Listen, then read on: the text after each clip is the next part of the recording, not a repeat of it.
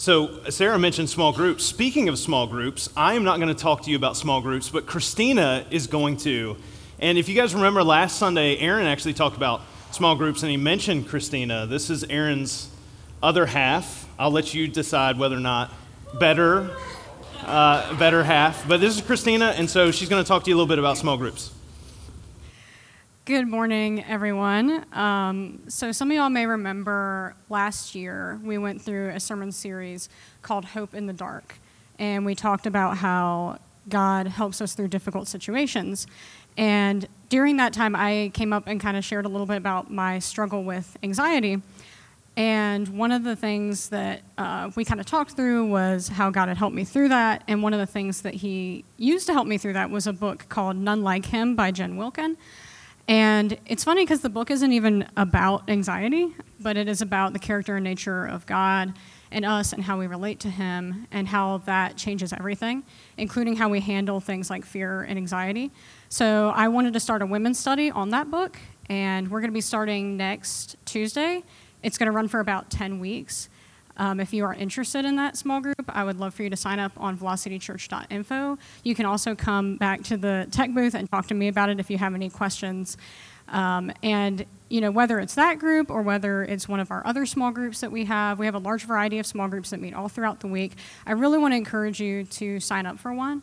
Like Aaron talked about last week, the small group that he and I go to on Thursday nights has just become such an integral part of our week, and just an essential thing for us that that community has just become so important to us. We support one another and pray for one another and are there for each other. And I just really want to encourage you to sign up for a small group and to get involved in that way, because it really helps you grow in your faith and with the community here at Velocity. Awesome. Thank you, Christina. We can thank Christina for that. Small groups are some of the most transformative things that you can do, because this is how you actually get engaged and meet with people. Things that, right now our focus is on God. He is our audience of one. He is the one we're worshiping, and small groups give us an opportunity to fulfill kind of the community that Jesus is the cornerstone, and that is his church and the way that he calls us to live out our faith. So a great opportunity for that. Well, today we're wrapping up a sermon series in which we've looked at key areas that have become focal points for pop culture deconstruction, and how, while it's always been beneficial to ask questions, it's always been beneficial to prune wrong thinking and align ourselves theologically with what Scripture has to say, part of that process has to include being aware of what is influencing our thinking and driving our decision to either doubt foundational ideas of what it means to be created in God's image, or place faith that God wants the best for humanity, even if there are times that we get in the way, and we do get in the way. Jude, the half-brother of Jesus, he writes this encouragement that's kind of been like the foundation for this sermon series, in the way of this reminder that what we're actually placing our faith in has a significant impact on how we experience God. And this is what he says in Jude, verse 17. He says, "But dear friends, remember what the apostles of our Lord Jesus Christ foretold. They said to you, in the last times there will be scoffers who will follow their own ungodly desires. These are the people who divide you, who follow mere natural instincts and do not have the Spirit. But you, dear friends, by building yourselves up in your most holy faith and praying in the Holy Spirit, keep yourselves in God's love as you wait for the mercy of our Lord Jesus Christ to bring you to eternal life." And Jude says all this because of the way we go about building our faith directs outcomes. For example, if our faith is placed in people, if our faith is placed in circumstances or society, at some point those things are going to be undercut. I'll just go ahead and let you know, if you've placed your faith in me, and I get there's some level of trust that we should be able to have in other people, but at some point I'm going to let you down. And so if your faith is predicated on what your preacher does or says, or pastor, or whether or not they're perfect, that kind of thing, at some point those things are going to be undercut in your life. And the trust that we're meant to have in God, knowing what he's doing, that the key area that we find ourselves placing our trust in order for that to not erode, is the cornerstone of the Christian faith. And it's the question of whether or not the way of Jesus is too narrow in our lives. After all, we're talking about things that were written quite a long time ago, and there are plenty of good people in the world who don't follow Jesus, right? And yet Christianity makes a very exclusive claim based on Jesus' words and actions. It's not enough to just be a good person, but that our goodness is necessarily defined by a system of values and system of beliefs that are not arbitrarily decided. At least they shouldn't be. In John chapter 14, verse 6, Jesus says, "I'm the way and the truth and the life. No one comes to the Father except through me. If you really know me, you will know my Father as well. From now on, you do know him and have seen him." It doesn't get much more exclusive or narrow of a claim than this does. And these are the words from Jesus. And keep in mind that Jesus is referring to God as the Father, who says very exclusively, "Have no other gods before me." Have no other system of belief, have no other worldview, have no other philosophy by which you live life before me. And it's the breaking of this commandment that keeps putting, if you look through the Old Testament, that keeps putting the nation of Israel in so many difficult situations. And let's acknowledge and really understand that there's some things that we do and believe as Christ followers that they're not necessarily easy. And so there's a reason for why people look at our faith and say, well, maybe that's not as expansive as it should be. There are things that we do that seem pretty strange. Early on in Christianity's history, Christians developed some pretty strange reputations for the things that we do as part of our regular worship. For example, you ever been to a church potluck before? You're like, no, because we're not in the real South. No, I'm just kidding. I know, I grew up here. I can say that. It's fine. But Eastern North Carolina, I'm just going to tell you, meals after church in Eastern North Carolina, a whole lot different than in Richmond. All right? Potlucks are amazing. Do you know what they used to be called in the early church? They used to be called love feasts. And the early church got this reputation for love feasts not being about food. I think that's all I need to say about that. And so there were certain things that the culture around them claimed about Christianity that wasn't actually true. It wasn't something that they were actually doing, but they kind of got that reputation. We call them potlucks now. Sometimes you're lucky, sometimes you're not. Every week at Velocity, we take communion together. Well, the Romans thought the Christians were cannibals because they took communion. You think about it, you don't have to think about it too long. We're going to, participate in the body and, blood of Jesus. It's like, okay, they're talking about, they're eating people. Like, no, that's this is a metaphor. This is not what's actually happening. It's just bread and grape juice. Although, if we switch to steak and wine, I'm not sure if would that be all right? Like some of you you'd be all right with that. But it's a memorial of Jesus' death on the cross, not that we're actually eating flesh and blood. And just in general, Christians just do some weird stuff. I don't know if you've noticed that. I used to work at a Christian bookstore a long time ago as a teenager called Heaven and Earth. You guys remember that? It was in a place called Virginia Center Commons. That's a thing that used to exist. I know that some of you are like, I've never heard of this. It's because it doesn't exist anymore. Although they're doing something with that area, I think pretty cool. And I'll just say, when I worked there were all kinds of things that we sold that were really interesting. But the thing that I never got, and please don't take this the wrong way, I never got the porcelain angel thing. Like we sold, if you have a porcelain angel, I'm not like, there's no judgment here, no perfect people allowed, all that kind of stuff. But I never understood why we sold so many porcelain angels. Like, what are we saying about angels and how important they are to our faith? I don't know. I just thought that was kind of weird. Christians do weird stuff. We've got a whole subculture filled with insider language that even if someone read the Bible, they wouldn't necessarily know what some Christians are talking about. Sometimes I don't know what Christians are talking about. I don't have a clue. Our next sermon series is going to be through the book of Revelation, and I'll just let you know, there's a lot of things Christians talk about that have nothing to do with the book of Revelation. And so I'm like, I have no idea what they're talking about, where they got that from, or where that's coming from. But the one thing that I do know, even though there's all kinds of different things that can be misconstrued or misunderstood, or sometimes we just plain get it wrong in our faith, what I do know is that the Bible makes it very clear that none of this makes any sense without the way, the truth, and life of Jesus. That's what everything comes down to. Jesus makes some of the strongest statements in the exclusivity of the gospel. I mean, we just read one from John. In Luke chapter 13, someone asked Jesus, Lord, are there only a few people going to be saved? And Jesus says, make every effort to enter through the narrow door, because many, I tell you, will try to enter and will not be able to. Once the owner of the house gets up and closes the door, you will stand outside knocking and pleading, Sir, open the door for us. But he will answer, I don't know you or where you come from. I mean, that may sound harsh until, like, imagine if you were to win the lottery in your life. Can you imagine how many best friends all of a sudden you would have? Oh, you remember that one time I waved to you at the gas station? Like, so you should give me some money. You know, remember that one time we had lunch at McDonald's? Like, you should give me something. Jesus says after these verses, he says, but people are going to say, but we ate with you. Like, remember that one time we grabbed coffee with you?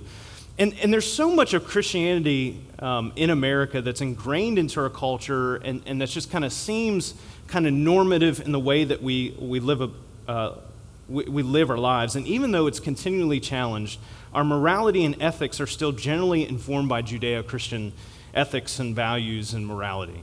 And I think a lot of people just kind of assume, hey, if I'm just in general a good person, then I'm in good shape when it comes to my relationship with God. Like I'm good. I'm just trying to be good, try to be a good citizen and all those kinds of things, but yet that's not what Jesus is calling us to. If we don't walk, talk, and live like Jesus, we simply aren't headed to where Jesus is going. Instead, we develop legalism and judgmentalism and hypocrisy, and those become the things that people get to know about us more than Jesus if we're not following him. It's why enough people have had enough negative experiences within the church that they question whether or not is this really what God intended. And anytime people attempt to bridge the gap between God and us, the seen and unseen, the temporal and the eternal, there's bound to be some hiccups along the way. We're just not going to always get it right. But on the merits of what God communicates to us in Scripture that he desires, the way of Jesus is the only way that deals holistically with the condition of humanity, that makes up for our inability to actually be consistently good. Christianity's uniqueness is found in the way that everyone else lives out and experiences religiosity. For example, just in general, religion is humanity's attempt to reach or become God. But Christianity is God reaching out to humanity.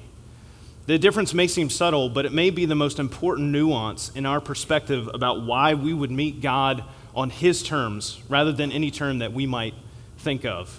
Living the Christian life, for example, is not to glorify ourselves for our own benefit or for God's benefit. It's to glorify him. It's nice that there is the side benefit that it leads us to our best life, but it's not about us. There's this great interaction in chapter 17 of the book of Acts that kind of highlights this. And this is Paul, and he's with some Christians in Athens, but while he's there, he sees some other people, and Paul's the kind of guy who's like, hey, you know what? I'll go and talk to these people about things that they don't believe. And so he goes, and in chapter 17 and verse 16, he was greatly distressed to see that the city of Athens was full of idols. And so he reasoned in the synagogue with both Jews and God-fearing Greeks, as well as in the marketplace day by day with those who happened to be there. And a group of Epicurean and Stoic philosophers began to debate with him. Some of them asked, what's this guy trying to say? Others remarked, he seems to be advocating for foreign gods. Like, this is weird and new. They said this because Paul was preaching the good news about Jesus and the resurrection. Eventually, Paul is invited to come to the Areopagus, and this is where you discuss new ideas. Because they had to be determined whether or not they were valid enough to be able to be shared in the city. Because new ideas often cause disruption and problems. And so Paul was invited to come, and he was given a voice so that he could be evaluated and possibly eviscerated for this new teaching that he was bringing in referencing Jesus and the good news of the resurrection. And so down in verse 22, Paul stands up in the meeting of the Areopagus and says, people of Athens, I see that in every way you are very religious. For as I walked around and looked carefully at your objects of worship, I even found an altar with this inscription, to an unknown God. So you are ignorant of the very thing you worship, and this is what I am going to proclaim to you. Maybe this sounds not similar to our culture, but I would say it sounds very similar in my opinion. You look around, there's all kinds of different religious emphasis that people have in their lives. In their homes, you can see we build altars to certain things that we emphasize and we like in our life. I mean, I will just tell you, in my living room, the TV has a prominent position. I measured like the eye level and all those kinds of things. I made sure the size TV that I got, matched for, the perfect viewing angle from when you're watching a movie. I enjoy those kinds of things. And then I have kind of sit there and like maybe I've put too much thought and effort into this. I mean, we look at our schedules, we look at our bank accounts, we look at how we spend our time and our resources and our talents and abilities. I mean, that gives us a pretty clear indication of what things are really valuable and important in our lives. And so Paul is recognizing this. He says, hey, I see that your religion, everybody practices some form of religion. Everybody exercises faith in their life. And Paul says, but there's one way that is the best way. And really, it's the only way. So he goes on to describe God as creator. And he says, hey, you're ignorant of the very thing you worship, such a telling description of the way that our culture approaches religion and what is given religious fervor. So further down in the text in Acts chapter 17, in verse 27, Paul says, and he goes on to explain, God created the nations, and He established how things would work in the world so that people would seek him and perhaps reach out for him and find him, though he is not very far from any one of us. For in him we live and move and have our being. As some of your own poets or philosophers that he's referencing have said, we are his offspring. Therefore, since we are God's offspring, we should not think that the divine being is like gold or silver or stone, an image made by human design and skill. In the past, God overlooked such ignorance, but now he commands all people everywhere to repent. For he has set a day when he will judge the world with justice by the man he has appointed. And he has given proof of this to everyone by raising him from the dead. I mean, Paul is in this situation where it's an antagonistic place for him to be. I mean, people don't believe what he's preaching and what he's teaching, and yet he builds all of this to the point of saying the thing that is the cornerstone, the thing that makes all of this work is the proof that God gives us through the resurrection of Jesus. Like that is the only thing that makes all of this come together, because ultimately the difference between God and Jesus and everything else is that you've got to do it. In order for it to work, you got to make it happen. And I don't know if any of you have figured out a way to never mess up anything that you do in your life, but if you have, please teach me. Take me under your wing and let me know what that looks like and feels like. But he says, Paul says, but there's only one thing that actually deals with everything that we need in this world. And Jesus does that. And he does that through his death, burial, and resurrection on the cross. He accomplishes what no other person can accomplish. And the decision that we're confronted with when it comes to God or religion and Christianity is this: would God accept me on my own terms and my own ability to be able to reach him and become like him, or would he accept me on his? The concern I have with God accepting me on my terms is that the trust is in myself and rather than the one who made me. And I know I can't fulfill those things in my life. Our ideas of goodness and rightness and the best way to live are built on a foundation of something or someone, whether we do that thoughtfully and intentionally or don't. And if those things are thwarted by life experience, then chances are they weren't built on the one who created goodness in the first place. Blaise Pascal wrote this. He said, people almost invariably arrive at their beliefs not on the basis of proof, but on the basis of what they find attractive. In other words, he's kind of saying that we're just kind of carried around along by our own feelings and emotions and life experience rather than kind of thoughtfully saying, what really does make the most sense? With the way that God has created the world, with the way that life is experienced, what has the best answer for what we experience in this life? While the attractiveness of Jesus being the only way may be subjective, when scrutinized, there's no doubt in my mind that Jesus provides the only path forward that includes everyone. There's a really popular, famous podcaster. Somebody shared a video with me very recently where they were just talking about, it's just a shame that there isn't this one source of information that has an explanation for the human condition. So when it talks about, we talk about the physical and emotional world and how that works, and if only there was, like a mechanic has an instruction manual, for how things work, and he kept kind of describing that and talking about it. And he said, he did give one caveat. He said, not universally agreed upon, and I get that. I don't know that mechanics universally agree about how things should be done or how things should be handled. But it was just a very interesting thing because I know some of you are thinking, well, we do. Not that the Bible is an instruction manual. That's not the best way to describe what it is. But like we do have a resource that does handle these things, that has not only good answers, but the best, like under scrutiny, has the best answers for the human condition, the physical world, the spiritual world, our emotional, mental experiences, and how we are called to interact with one another, how things work in life. And we do have a worldview that is necessarily narrow in scope that comes from the Bible. But if it wasn't, then it would just be nebulous and meaningless and not apply consistently across the board.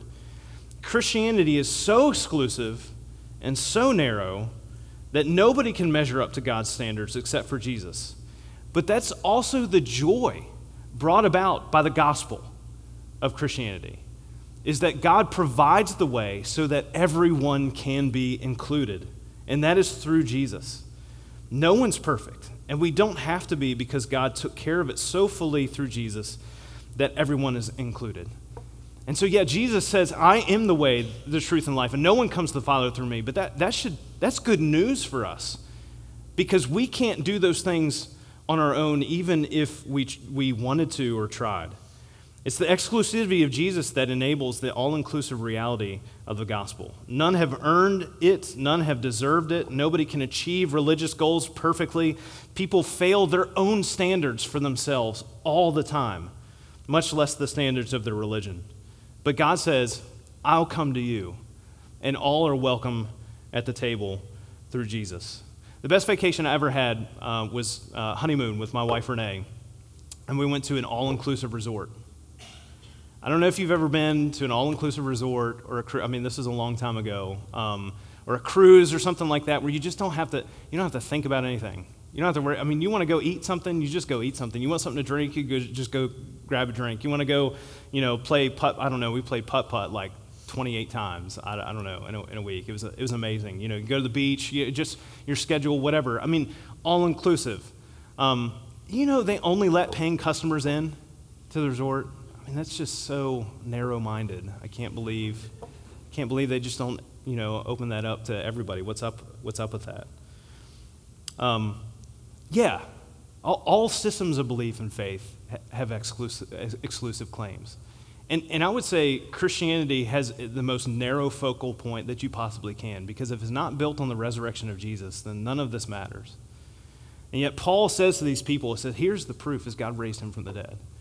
And people went and talked to people who saw Jesus post-resurrection. And people's lives were transformed, and they continue to be transformed throughout the course of history and human history, and has impacted the globe and continues to happen. And so we continue to point and say, look at the transformational change of the resurrection in our lives.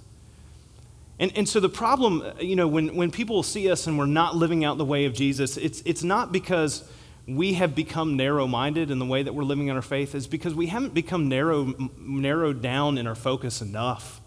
It's because we've allowed too many other things to impact how we live. We've not focused down just to distilling our lives to representing the fruit of the Spirit, for example, or the way that Jesus lived or walked or talked. It's because we've allowed other influences to determine how we interact with other people, and it just doesn't work when we live the way that we would through our natural desires. We need Jesus. Earlier, I read about the exclusive nature of Jesus' words in Luke chapter 13. That's where he says, hey, it's a narrow door, and you got to come in through this one way. Listen to what he says at the end of this passage. He said in verse 29 and 30, he says, people will come from the east and west and north and south, and will take their places at the feast in the kingdom of God. Indeed, there are those who are last who will be first, and the first who will be last. And what he's talking about there is, hey, our natural desire tends to be, especially in our day and age, is to put ourselves first. It's like, I need to take care of me, and I need to make sure I'm doing what I want to do, and I need to make sure that I have the life that I want to have. But the problem is that every time we put ourselves first, we're putting God last. And we're putting other people last. And it just doesn't lead to the life that we were created for. And so, the door is narrow, and Jesus is the only way. But man, it's the only way for everybody to be accepted and included. The narrowness of Christianity is that we can't meet God on our own. The joy of Christianity is that God is already trying to meet us through Jesus. And imagine if it wasn't like this. The clipboard to get into heaven, the checklist.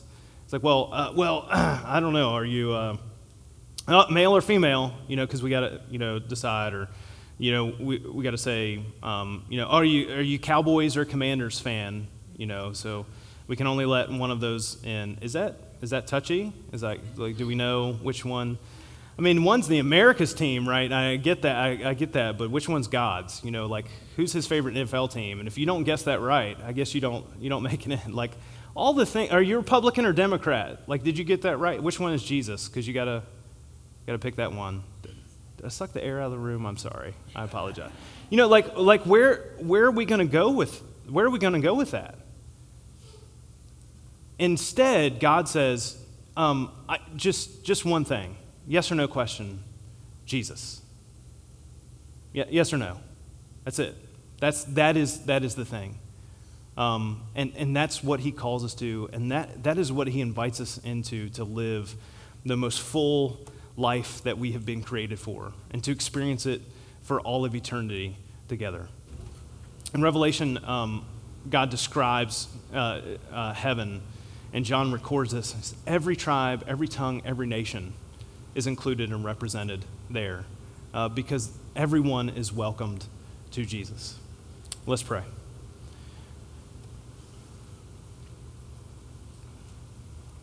God, it's nice to be on the inside. It's comforting, it's familiar, and sometimes it's easy to not want that to be disrupted by others who don't know what it's like to be on the inside. God, help us to have a different mentality, a different way of thinking about the good news of the gospel and how it's meant to welcome in those who are not in yet. And God, that message is for everyone. That the narrow exclusivity of Jesus being the only way, the truth, and life is the only thing that expands itself to everyone. And God, help us to live that out. Help us to live out the joy of the gospel and how we interact with other people and how we welcome them in to our lives and share the love that God desires for everyone to experience. God, we ask all of this in Jesus' name. Amen.